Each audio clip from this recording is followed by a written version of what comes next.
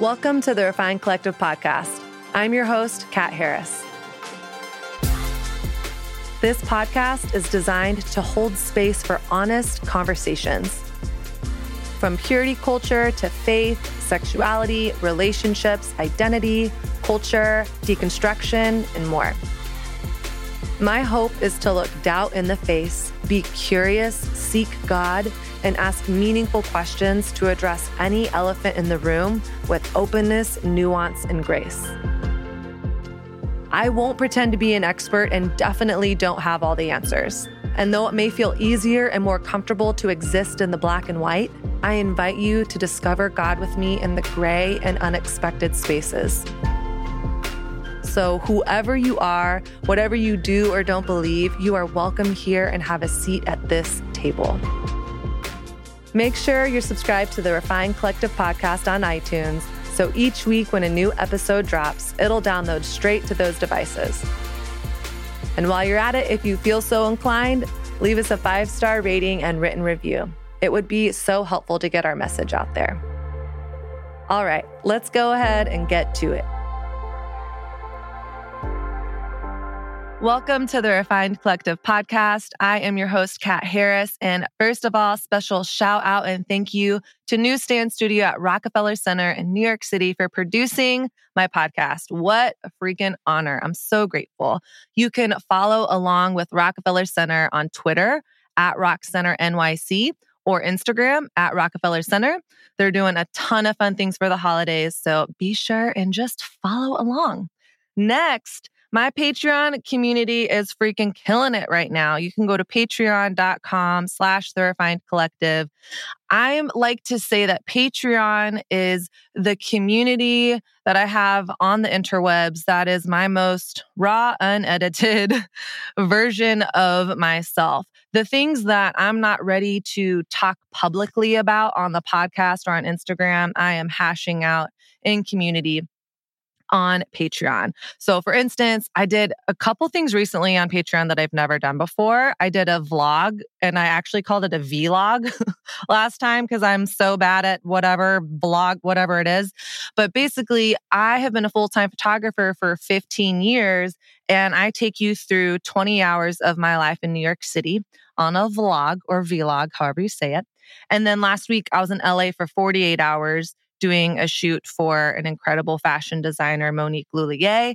And so I did a vlog about that. I'm also doing a ton of personal research right now on LGBTQ plus issues in the church. So I'm reading as many books as possible and doing book reviews of them on my Patreon community. I recently did the book review of Gay Girl, Good God by Jackie Hill Perry. And I am launching this week the book review for Out Love, a queer Christian story by Julie Rogers, who I actually happened to go to high school with. So such an incredible story that this girl has. So if you want to learn more about Patreon or join the community, you can join for as little as $3 a month, patreon.com/therefinedcollective. We are supported by Satya Jewelry. I am such a fan of dainty, delicate, and feminine jewelry. I also am a firm believer that the physical is always an invitation to the spiritual. This is why I'm so excited to be partnering with New York City female-founded jewelry company, Satya Jewelry. Satya means truth in Sanskrit. And Satya Jewelry has been creating inspiring, spiritual, and intentional jewelry since 2002. Satya Jewelry creates beautiful spiritual pieces using sacred and meaningful symbols and semi-precious gemstones renowned for their healing properties.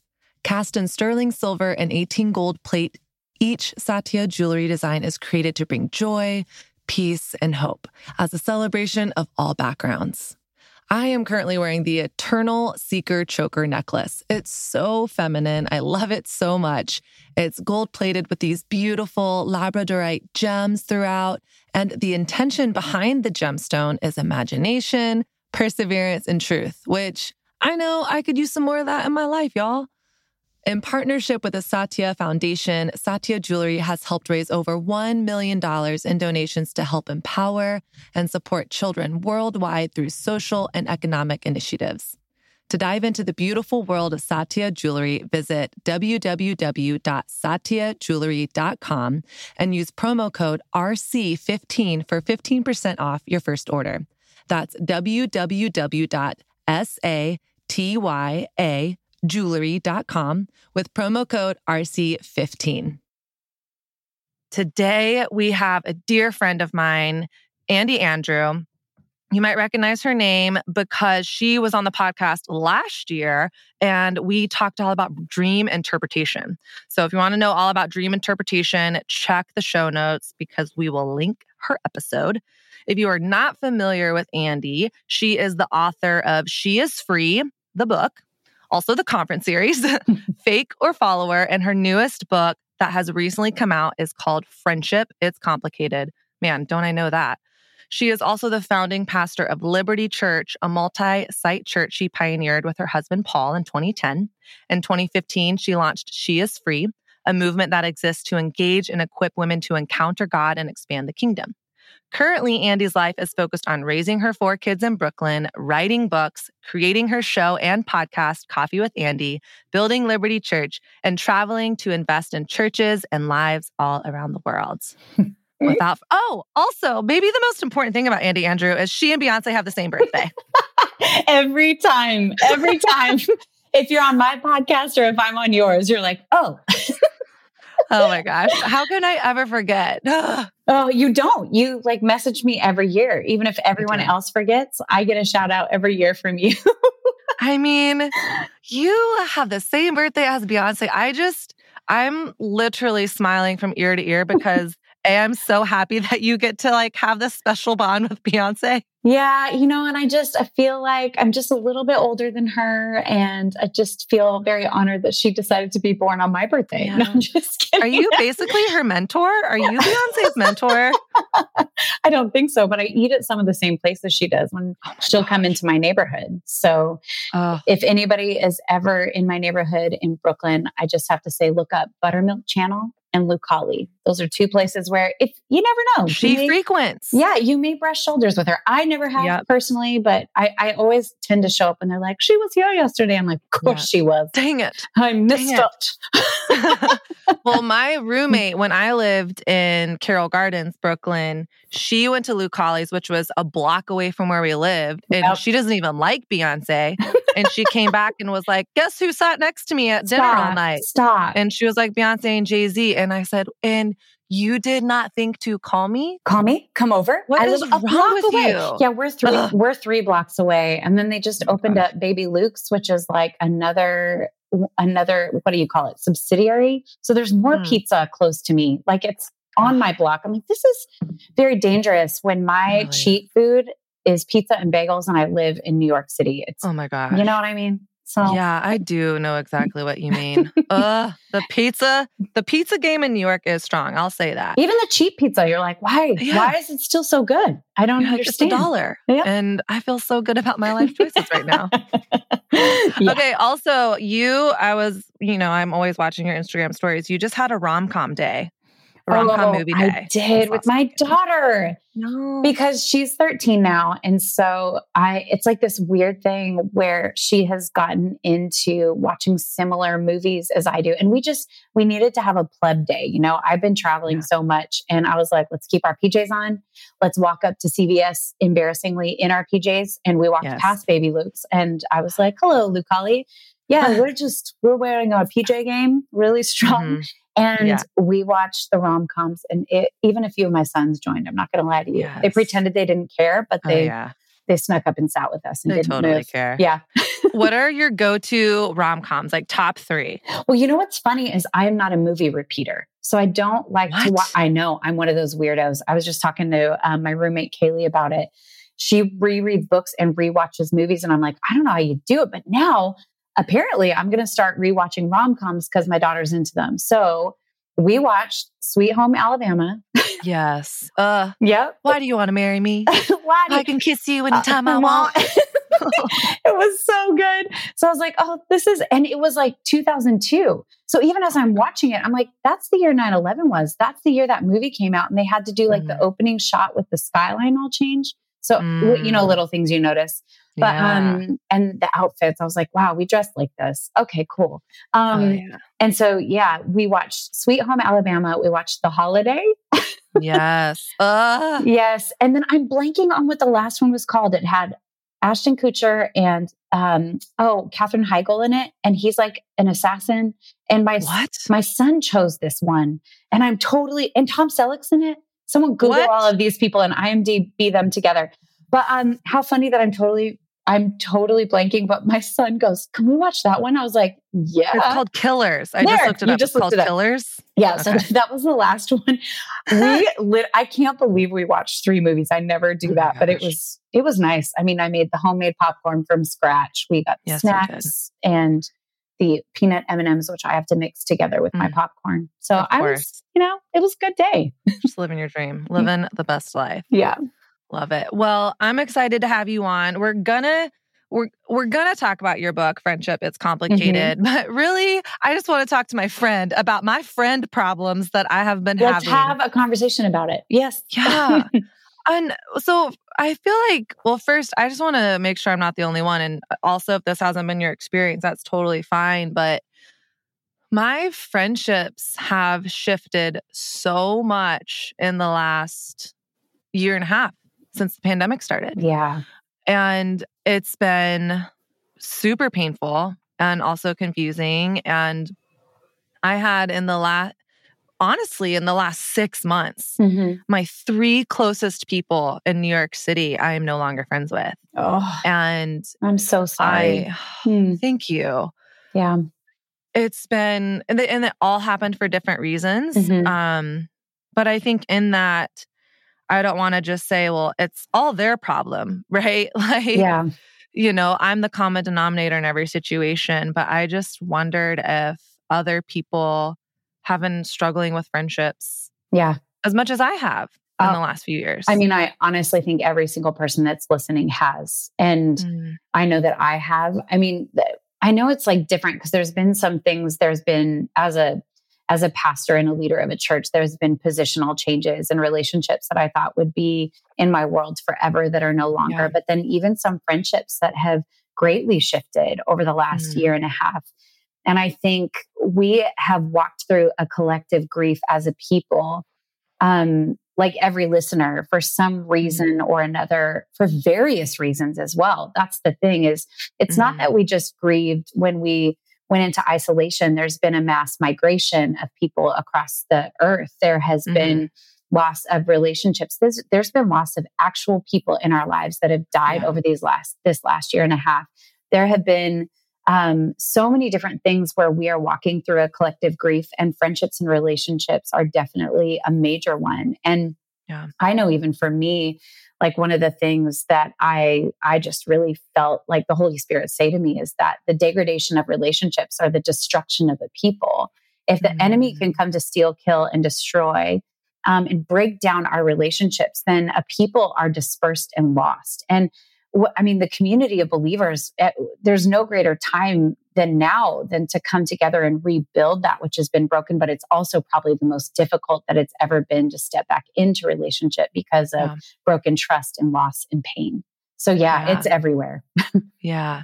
And I think something that I have been walking through, and I actually did a question box on my Instagram stories and had people send in questions about friendship and friendship breakups on Instagram last week. And I got over 100 questions. What? And so I kind of brought in like the top few questions, which were actually the top questions that I had as well. And I don't know if this is just for single people. I actually don't think it is, but I think maybe especially as a single person, no, I'm not going to say that. I'm just saying as humans, we long for permanence. Right? Like we long for the transcendent. We long for something to last a lifetime or something to last forever. And as a single person who is not in a relationship, who longs to be in a relationship and is surrounded by these really good friendships, and to have some of those break or end or feel ghosted and like, wait, what? Like, that's weird. We hung out every day, and now all of a sudden we never talk anymore. Like, should I reach out to you? Or are you going to reach out to me? Like, am I giving you space? And what I have found is that friendship breakups can feel just as confusing, just as heartbreaking and disorienting as a romantic relationship. 100%. And part of me is like, is that codependency? Or, I mean, I'm sure codependency can be a part of that, but have you seen that in your friendships or in your community as well? And why? If so, why do friendship breakups feel as hard as a romantic loss? Well, they feel as hard. And I think you know, preempted this and said a lot of things. We do long for permanence. We long for covenant friendships, something that does last forever. And I think we logically know, because we can look back over our lives, like there are some childhood friends we're not friends with anymore. There are some people in high school we're not friends with anymore, college, and so on and so forth. So we know that there is also seasonal friendships, seasons and purpose in different friendships. But when there's a friendship breakup and you do get ghosted in a relationship, the pain is so difficult, because what we do then is we imagine scenarios as to why it happened. And so we fill the gaps, not with usually trust, but with like drama or what happened or what did I do? And then if you try to reach out and have like a civil conversation and it's not returned,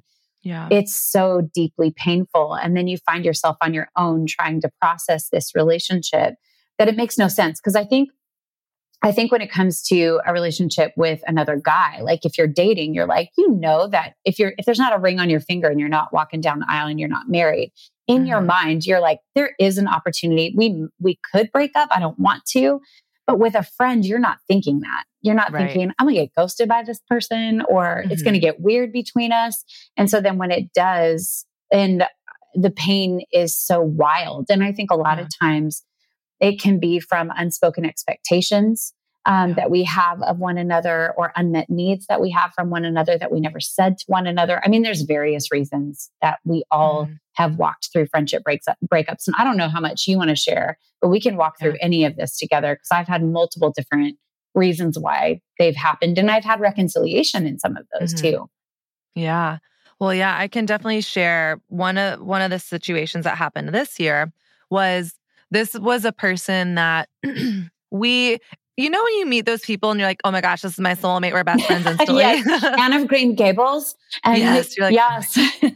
But then sometimes you're friends with a person and it's 6 months down the road, a year down the road, and you're like, wait, I think this is like my girl, you know? And I think that's one of the things I love about friendship is we don't put pressure on friendship the way we do with dating. It's not like, oh my gosh, I'm going to hang out with this new friend. Are they going to be my best friend or not? You know, it's, oh, well, we went to do spin class and that was fun. See you later. But that was my friendship with this girl. It just kind of slowly happened. We had a lot of the same world and we had similar work patterns. So we would work together a lot. And by the time the pandemic hit, we hung out every single day. It was just, we lived near each other. We would work together. We'd go work out together. We had, similar friend groups, all of that. And we were also at a place in both of our lives where we were both doing like a ton of therapy and a ton of work. Pandemic happens. I get trapped in Texas for, 3 months unexpectedly. And that was kind of the beginning of the, fracture, I would say. And then I go from, I see this person every day to talking with them, but not as much. And then more and more time goes by. Then I go back to New York and the friendship just feels different. And I was also in the process of moving. And I think for both of us, we just are in such different life seasons right now. And I realized just in general that I struggle with boundaries. And a huge reason is because the home I grew up in, addiction, codependency. And I have found that like with friends that have really good boundaries, I can really speak my truth very well. But if that person also has bad boundaries, I have a harder time. It can get messy. It can get just really messy. So basically what happened is I just stopped hearing from her. And I felt so hurt by it. But then I thought, well, I'm also not reaching out to her. And then I also thought, gosh, I don't even think our friendship is healthy as it stands right now. And I honestly don't even know if I could have a conversation with her from a healthy place and hold my boundary. Wow. Yeah. And so, because I feel like I can really get sucked into her stuff. Mm-hmm. And so it's like, I don't want to ghost her. She's ghosting me, but I'm also realizing I kind of ghosted her too. And I was talking with my therapist and I was like, I really miss her, but I also feel like our season of friendship is probably over. And I don't know how to communicate that without getting into the whirlpool of what seems like our friendship probably was super codependent. Yeah. And so I feel like that feels super humbling for me to admit, because I am such a communication person and I'm not a victim to being ghosted. I could totally have a conversation with her. Yeah. But I feel like I resisted that for a really long time because I felt like, I don't know. First, I felt hurt that she ghosted me. And then I felt like, man, I don't know how to hold my ground with this person, because I look back at our friendship and realize I had really bad boundaries with this person. Yeah. So I would love to hear your thoughts. Call me out on my BS, like all the things. Well, no, even just as I listen to you, there's just a couple of things, because even boundary wise, there's only a few things really that you can do on your end anyway, right? Mm-hmm. I mean, because even hearing you go, I'm not sure that this is like a healthy relationship to step back into fully anyways. The season has changed. You live in different cities.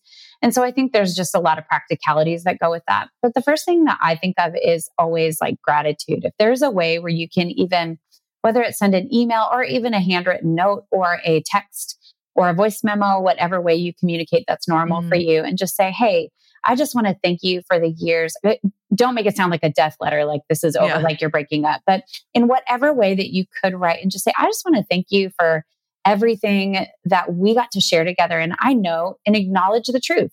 I know the season has changed and we don't talk very much anymore. And if you feel to apologize, I'm sorry if I ghosted you in any way, but I just want to know I appreciate you and love you and pray that this next season for you is beautiful. You could do, you know what I mean? You could do something to that effect, unless your therapist is like, don't you dare. You know what I mean? Because I think that someone that you're talking to on a regular basis would know really the depths of where you're at. But you're right. When it comes to you understanding, I grew up in a house full of addiction. So therefore, I know I have codependency issues, and I can very naturally carry somebody else's stuff for them and get into cycles. Sometimes it's also the grace of God that a season changes and shifts. I've noticed that even with my own daughter, where I have watched that she's changed schools, or a friend has changed schools, or moved out of town, where it was a damaging relationship and she was trying to assert her boundaries and be assertive in the relationship and walk in health and speak truthfully and honestly in love. And that friend would just knock over the fence and come back into our world. And we just would pray then together and go, God, would you do something, Lord, here? Like, because Finley was doing all she could do in her power. And honestly, I tell you what, there has been miraculous moments of shifting and changing. So sometimes it's also, I find the grace of God that something shifts and changes. But if you feel like there's an open loop that you are able to close in somehow, some way that's healthy, that is full of grace. Even I'm in Celebrate Recovery. It's a 12-step program, and I'm with a group of other pastors, and it's wonderful.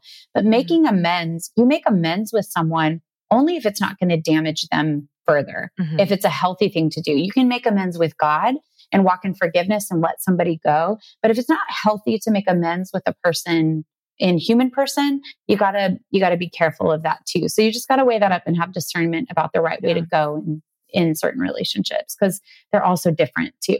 Yeah.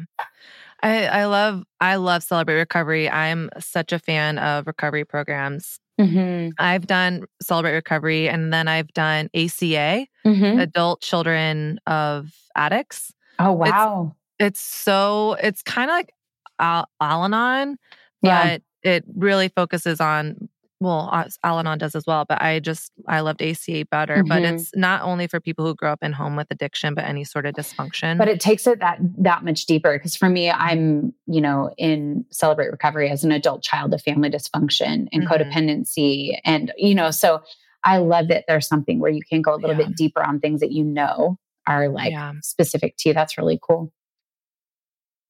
Has this ever happened to you?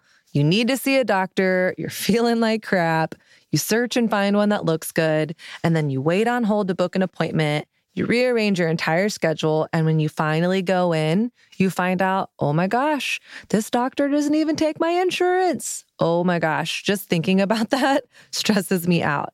But there's a solution. Just download the free ZocDoc app, the easiest way to find a great doctor and instantly book an appointment. With ZocDoc, you can search for local doctors who take your insurance, read verified patient reviews, and book an appointment either in person or via video chat. You never have to wait on hold again.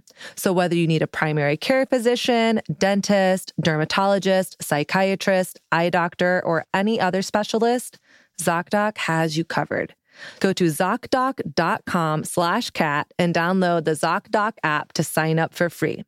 Every month, millions of people use ZocDoc, and I'm one of them. It's my go-to whenever I need to see a doctor. ZocDoc makes healthcare easy and accessible.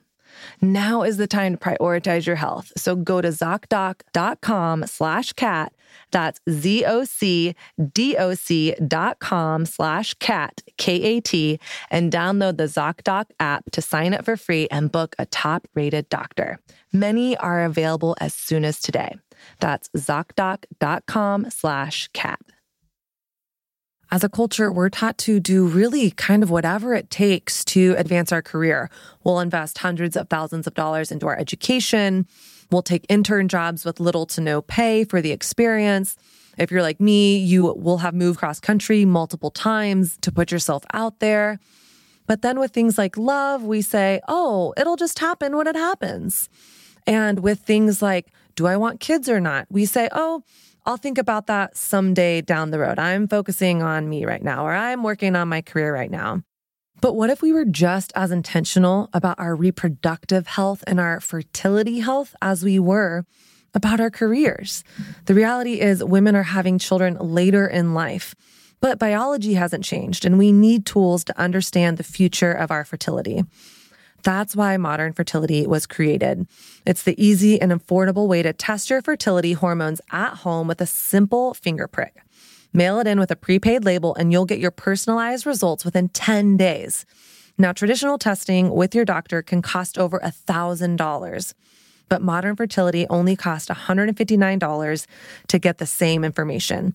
And if you go to modernfertility.com/refined, you can get $20 off your test. Also, if you have HSA or FSA, you can use those dollars on Modern Fertility. You'll get insight into how many eggs you have, hormone levels, and other important fertility factors. The results go deep into what every hormone means, and you can also talk one-on-one with a fertility nurse to review your results and options for next steps. If you want kids today, or maybe one day in the future, you need information to make the decision that's best for you. So right now, Modern Fertility is offering our listeners at the Refined Collective $20 off the test when you go to modernfertility.com/refined. That means you get the test for $139 instead of the hundreds or thousands it would cost you at a doctor's office. So get $20 off your fertility test when you go to modernfertility.com/refined. Again, that's modernfertility.com/refined. And speaking of codependency, so another thing that I have realized, and I don't even want to share this because it feels so embarrassing. And I feel as though to any non-Christian listening to this or a non-Christian friend, I'm like, buckle up. I am the worst. And I'm really sorry I'm about to admit this. But I think something that I've realized is I have had really terrible boundaries with a lot of my friends who do not identify as Christian. Yeah. And the reason being is I was taught, be a witness to the world, share Jesus with people. And so, my life in New York, most of my friends don't share my faith. And I wanted it that way. I wanted to live a life like Jesus, where he was being friends with the people that wouldn't ever feel safe inside the church. And so that felt like my calling for a really, really long time. And then only in the last, I feel like the pandemic has just shaken up all the shit. Well, it really revealed a lot. And I think, people are like, it's like the apocalypse. Well, guess what apocalypse means? It means the revealing. And it has been apocalyptic. It has revealed everything to everyone, Yeah. believer or non-believer. So anyway, Yeah. keep going. It's shaking Yeah, it no, up. Yeah. it's shaking it up. It's revealing. And I think one of the things that revealed to me, even with some of these friend breakups in the last year is, oh, I bent over backwards for 10 years, 5 years, 15 years Mm, with this person because I believed that it was my job to share Jesus with them. right. And ultimately, I think underneath that, I took on the responsibility for being Jesus. Yeah. Well, what if I'm the only Jesus this person sees? Mm-hmm. And I want to be available. So if you can only hang out at 7 a.m. in Greenpoint, Brooklyn, or Harlem, even though that's an hour and a half Yeah, away from you, seriously. I will be there. I'm going to be of service. I will let you eat all my food. And Oh, it doesn't wow. matter if the relationship isn't as reciprocal. I just felt like I'm going to be a consistent person. Mm-hmm, And recently my therapist was like, oh, so you're God.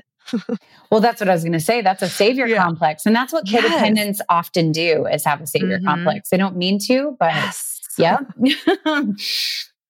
Yeah. So have you experienced that? And I think even I look back, have you experienced that? And do you think that the church can perpetuate behavior like that Well, or absolutely. encourage behavior like that? Yeah, I think so. Because what does Jesus do? Like, if we really look at Jesus, yes, he's present for everyone and anyone, but he also sows seeds on the hearts and lives of people, but leaves the responsibility in their court to choose to repent and of their ways and follow him or not. And I mean, like I said, he loves everyone. He is wild for everyone. Yet, even Jesus had boundaries. Even Jesus stepped away from his disciples to be alone. Even, you know what I mean? And so you have to look at the tension that Jesus walked in was very different and that there is only one Jesus. So yes, absolutely. Have I had to deal with my savior complex and humble myself? I've had to do that with the people that don't follow Jesus in my world and the people that do. And I think it is humbling because you realize, wow, I just let myself be walked all over. I just allowed myself to carry all their issues for them. And I didn't really show them Jesus at all because I am not him. And what I need to do is get good at attaching people to a real living, breathing savior that is the one that will change their lives, not me. And I think what codependency I have found, so talk about relationships in my life that have burned to the ground or that have been dysfunctional friendships. They all come back to, do you mind if I go to chapter 1? Can I go there? I know you were Yes, I wish you would. Okay. I know you were maybe going to intro that, but the very first chapter in my book is called The Woman Wound. And oftentimes we talk about Father God. We talk about the father wound, how we were fatherless or how issues with our fathers stem for how we even view God. But what about the issues that we have from our mothers? Because all of us can't be on planet Earth without a mother and father. And we all have attachment related issues that stem from childhood, but they also all can be healed, which is wild and so powerful. And so what I started to do was realize about 5 years ago, I had a whole bunch of female relationships. Like they just were burning to the ground. And I was like, what is going on? And why can't I get it together? I am a grown woman who is leading a church and leading people and writing books and doing all these things and have 4 kids, but I can't figure out how to have a healthy girlfriend, And I started to realize it was codependency issues. It was issues where women would come into my world that needed something. I would step in and there would be a Messiah complex that I was unaware of, codependency issues that I was unaware of, where I was carrying their things for them, but not showing them how Jesus was really the one that could do that job. And what I had to do is go, well, that was where, when I did say this, like the Holy Spirit said to me, hey, Andi, you are, because I wanted to point the finger and blame everybody else. But that's where I felt like the Holy Spirit said, you're the common denominator in every relationship you're in. So I had to go back to move forward. And when I really went all the way back, I looked at, my mom and I, it's a huge part of my story. We have this beautiful redeemed relationship that we have both decided to work on. So there's reciprocity from my mother who is doing the work in her own life. And I realize that some of you listening, you don't have a safe relationship with your mother or your father. So there's maybe not reciprocity. You need to do the work in your own life and maybe release them and love them at a distance. But for me, my mom and I have this redeemed relationship. But while I was growing up, now that I know my parents' story, the pain they were walking through was wild, and they did the best they could. But I would, this is what I would call it, is that I was my mom's emotional mother. So she would share things with me from the time I was very little that were completely inappropriate for me to know. She crossed boundaries. She asked me to carry stuff that I was ill-equipped to carry as a child, as a teenager, and even a young adult that were really damaging for me. But I realized that just carried on into my relationships with other women. And so I just was boundaryless because that's what I was taught. Be boundaryless. And yes, you can fix things for people because that's what they expect of you. And then when that just kept blowing up in my face, I went, I got to grow up. I got to figure this out. And so I feel like I just kind of talked all over the place, but I have had to learn how to have boundaries, even though, like, honestly, I'm still scared sometimes. I am 43 years old. And when I put up a boundary and I have this great fear of rejection, that someone will reject me because I put up a boundary and say, I need space, or no, I can't fix that or carry that for you. I need you to do the work in that I will be rejected. And guess what? I have been rejected, and relationships have changed because of it. But I also have other relationships that have grown a whole lot healthier because of that. So I don't know if I answered your question. Go ahead and ask 20 more questions off of that. But that's kind of where I realized I had codependency and boundary issues with people in my world and had to really work on me first. And then there's healthy reciprocity that begins to come out of that, because you'll attract people in like, I guess, is what I'm trying to say. Yeah, no, it's so powerful. And if you're willing and open to share, was there a moment or a specific scenario or friend blow up that you realized, I can't go on anymore like this? I mean, one of the things that one of my coaches said to me years ago is our behavior doesn't change until the price outweighs the reward. Yep. And so, yes, you're having all these friendships blow up, but you were getting a reward from it in some sense. Otherwise, you wouldn't have been doing it. And so what was, if there was a breaking point or a specific scenario where you realized, I can't do this. I'm paying too high of a cost. That's really good. Yes, there was a breaking point, and I do write about it, and I would love to share it. So the hit that I was getting, if you will, in my codependency and my need was that these people that were coming into my world, I mean, man, they told me how great I was. They told me, they stroked that need in me to feel like I was meeting a need, that I was worthy, that I was someone great, that I was real, that I was genuine, you know what I mean? So then what I had was my best friend of 20 plus years. I've known her longer than my husband. We met in Spokane together. She was not following Jesus. She began to follow Jesus in our journey together. And we have lived in every city together. She is like my person, right? And I'm hers when it comes to friendship. So long story short, this was the 5 years ago issue, is when I had a few of these relationships burning to the ground. But then when the one with her burnt to the ground, basically what ended up happening is she was the friend who, you know how it tells us in Proverbs, the wounds of a friend, those are the ones that we need to receive because they genuinely care about you. She kept throwing warnings my way going, don't let that person in. That person just wants something from you. They're using you. They're all of these different things. And she was right 99% of the time. And then I would be like, come running back to her and go, they hurt me. She's like, okay, you're an idiot. You're not listening to me. I'm trying to be your friend. And then guess what she did? She said, I'm done with this. She stopped talking to me. We literally broke up. We didn't talk for almost a year. And that pain, the pain of losing a woman who has stood by my side through everything, at my children being born, at my wedding, at the highs and the lows, the deaths and the losses, she didn't go anywhere when everyone would leave. When everyone would leave me, this point was a breaking point for her too. And it made me go, something's wrong. What is wrong with me? And that was when I started to do the deep work and realized I had codependency issues. I wasn't listening to her. I was rejecting her wisdom. And I had to come to her like a year later. It was hard because she didn't leave our church. I saw her every Sunday. She kept coming along. Like, that was big of her to not like walk away completely. And we ended up, I'll never forget it. It was a worship night that we had. And I walked over to her and I apologized. And we like held each other and sobbed in the middle of worship and forgave each other. And then the following night we went out to dinner. And when we both chose to reconcile our relationship, we had to be very clear on we had to speak our expectations of one another.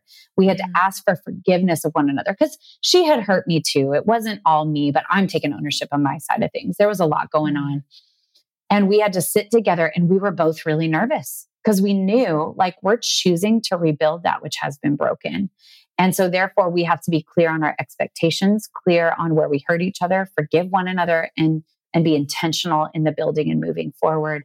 So yeah, that was really difficult, but you're right. The pain, like, I was getting a hit from all these people. And I'll tell you what, my friendship circles have gotten a lot smaller, and in a really healthy way. I just realized, wow, like, this has been unhealthy for me to try to be all things to all men when I just can't. And I have 4 children and a husband too. And so I've really had to work on that. But that was the breaking point for me. Man. And what a beautiful redemption story that is sort of where you guys are at in the story, that there's been healing and forgiveness and moving forward together in friendship. And one of the questions that I got repeatedly from Instagram was, is reconciliation always the end goal? Oh, good. I love this if question. you have a friend break up, should the goal to at some point be restored relationship? I love this question. And I think it's a really good question because it is not always the goal. And I'll tell you why. Everything is different. What you may realize is when there is a friend breakup, you may realize it was an unsafe relationship, that there are many different things that, there's many different factors in all the different friendships and relationships that we have. Number one is this: always reconcile things with God in your own heart. So I know not everybody that's listening is a believer or following Jesus, but in every way that you can, to forgive the person and let them go, do that, because that will cause you to be healthy. Only if there is reciprocity and there is a desire on both ends for there to be reconciliation, then do that. But there's different layers and levels of reconciliation too. It may be a reconciliation conversation, but you both understand that moving forward, this isn't necessarily even a friendship that's going to be what it used to be. It may be more like, hey, when I see you, we're at peace. We made peace with one another. I think that's more what it is, making peace and reconciling things so that you can both move forward in health. But that's only if there's a willingness to have the conversation. And then for some relationships that you have, it may be like, man, this is worth fighting for. Like, gosh, I don't want to burn this relationship to the ground. We're both doing the work. We're both trying to be healthy. We just missed each other. Then you can reconcile things. So I think it's having the discernment to know where this needs to go. But always, always, always reconcile things in your heart before God. And if you can reconcile things with man, to whatever level of reconciliation is healthy and appropriate, you're going to have to understand what that is, because you're not always going to be in close relationship with people. And you got to then walk through the grieving process too. Yeah. I think something that I've heard a lot that has been very hard for me, probably because codependency and because I long for that permanence, like we talked about, is, you'll hear some friendships are for a season, some are for a reason. I don't know, some sort of rhyme. And some are for a lifetime. I know. I've heard a few different iterations of that too. Yeah. It's on some pillow somewhere. I didn't put it in my book because I thought about it later after it was already published. Some friendships are for a season, but I think something that I've thought about is, yes, there are some friendships that are for a season, but I think when you're in that, it can feel really hard. And I think something that I've struggled with is knowing, am I just taking a cop-out right now and saying, oh, this friendship is for a season, let's bow out because things got hard? How do we know, or how do we discern this friendship is worth fighting for? Or, man, this is a forever friend. Yeah, I think, and I'm going to fight through this. Do you think there's like qualities to look for in the friendship, or things like notable things? Because one of the questions that was brought in was like, the girl said, I kind of feel like friendship for a season is a cop-out to just be a bad friend or leave when things get tough, and like have this almost spiritual bypass way of, well, right. friendship for a season. Yeah. And I think you do have to know if it's a cop out or not, because it might be. You could be right. And I don't necessarily know if there's like a checklist to that, but I think a huge part of even the way I structured this book is the first half is all about facing yourself. And I talk a lot about how you need to understand yourself enough to know what you're bringing to the table. And I think what I mean by that is, you know, in your own heart, if it's a cop out or not. So that's where you have to take ownership. Nobody else can do that for you. So if it is a cop out, because you're like, oh, it's just for a season, because you're avoiding a hard conversation or you're avoiding healthy, godly confrontation, or you are avoiding owning your side of things, then you have to step up. But, and then you do have to know, like, I think the hard thing is again, because we're all in this swirl still, as much as like, we name 2020 and 2021, right? There's like, the fruit is still coming forth from the shaking, from the pruning, from the apocalypse, the revealing, everything that we've just seen. So I think we're still looking at the wreckage right now of our own lives and in our relationships. And we're still all trying to discern, God, what am I supposed to do here to move forward? So, I think it's just the two-parter is know yourself. And know if it's a cop out. And also, if you know the other person and they're just kind of like done, then it is done. It is for a season. It's over. So, but yeah, I don't know if that really answered the question, but I love that person said that. Maybe it is a cop out. And if it is, like, own it and make a different choice. Yeah, absolutely. And I think the thing that we all want is the system, the formula, the 3 hacks. Yeah, and there's just not. And I think you made such a good point just now of it starts with me.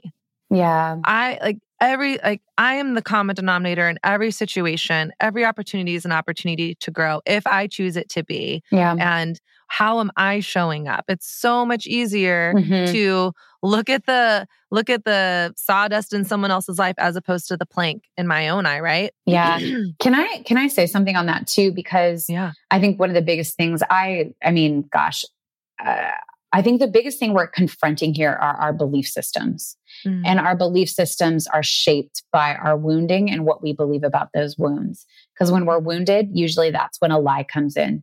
And from that lie, we create a belief system. And through that belief system, that's the lens at which we look at all of our relationships. We look at the world, we look at the church.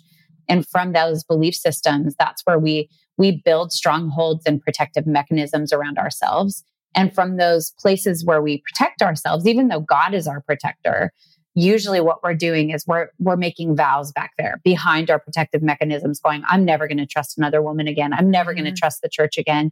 And then we start living from our false self.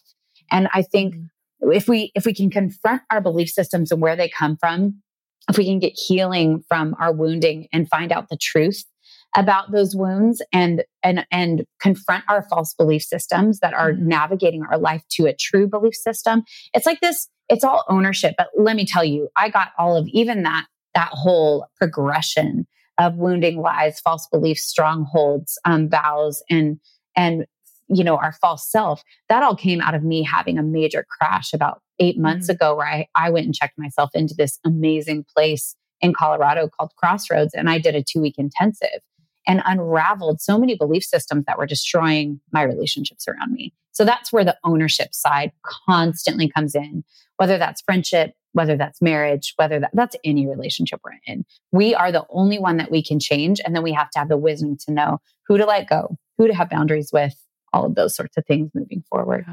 Yeah, man. I'm just so impressed with you, Andi, for just being willing to do the work. And I know you're not perfect, but to say, no, I'm going to go to this place for 2 weeks and have an intensive. I'm going to go to Celebrate Recovery. I'm not perfect. I want things to be differently. I want things to be different. Yeah. I want to take responsibility. Yeah. As opposed to life happening to you, taking ownership over it. And I think what can happen is in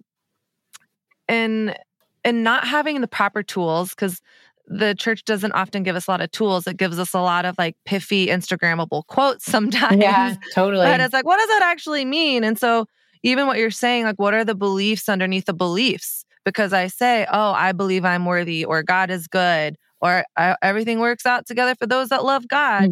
But look at my life.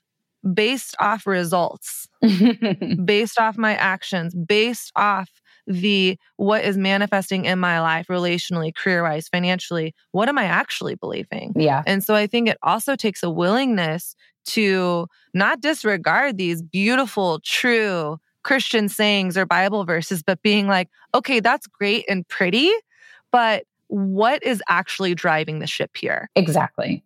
Because if I really believed I was worthy, if I really believe I would operate differently. Yeah. If I really believe that, God loves all people and it's not my responsibility to save anyone, then why am I in this continuous mess instead of my friendship, Yeah.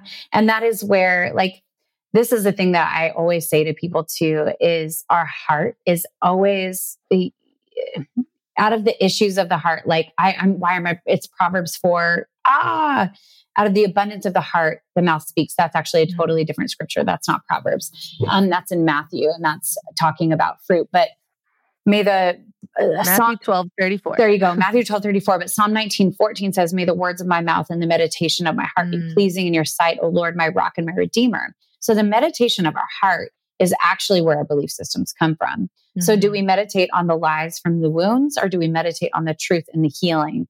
And then when that happens, our belief systems begin to change. So what I want to say is your life is there's fruit everywhere. So you can tell bad fruit, good fruit. You go, oh my gosh, this is what is coming out of my life right now. Why is that? What cyclical belief do I need to confront right now and get to the root of?